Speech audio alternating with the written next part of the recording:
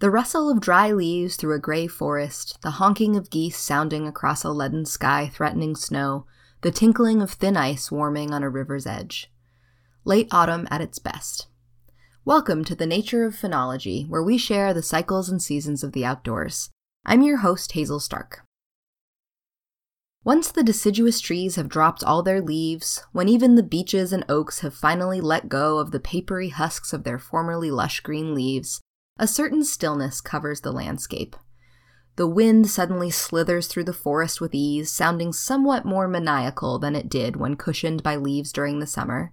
We start to notice the white trunks of the paper birch trees suddenly on display and providing a welcome depth of shade on the forest landscape just vacated of the rich reds, oranges, yellows, and greens of the fall. We're reminded that winter is here, and with the reduction of daylight hours and the color green, many birds have left. We will still hear the occasional chortle of a raven pair, the lonesome hoot of a barred owl on a clear night, and the piercing shout of a blue jay, but that monkey-like chatter of a pileated woodpecker is like no other winter sound. That group of head-pounding, snag-loving, year-round birds is our focus for this week. Woodpeckers. Most people know them due to their noisy evidence. Here's the common sound of a pileated woodpecker, which should sound familiar as it is the theme music for this program.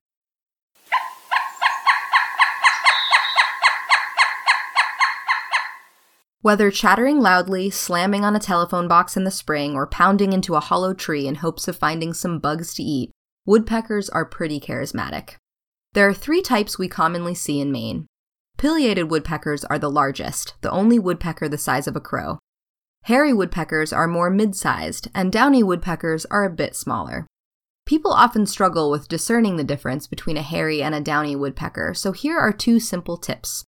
Hairy woodpeckers have a longer beak, about the same length as their head, and spend more time on trunks of trees, while downy woodpeckers have a beak about half the length of their head and spend more time on branches. But what I find especially fascinating about woodpeckers is why they don't get concussions from all their head banging. There are a number of logical factors at play. Woodpecker brains fit snugly in their skulls, so the brain itself doesn't go careening in every direction under impact, bruising itself against the skull wall like human brains do.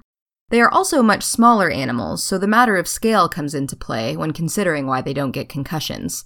Picture throwing a ball of paper and a ball of lead against a tree. Also, woodpeckers are simply built differently, with their brains surrounded by web-like bones to diffuse the impact and situated at a different angle in their skulls than ours are.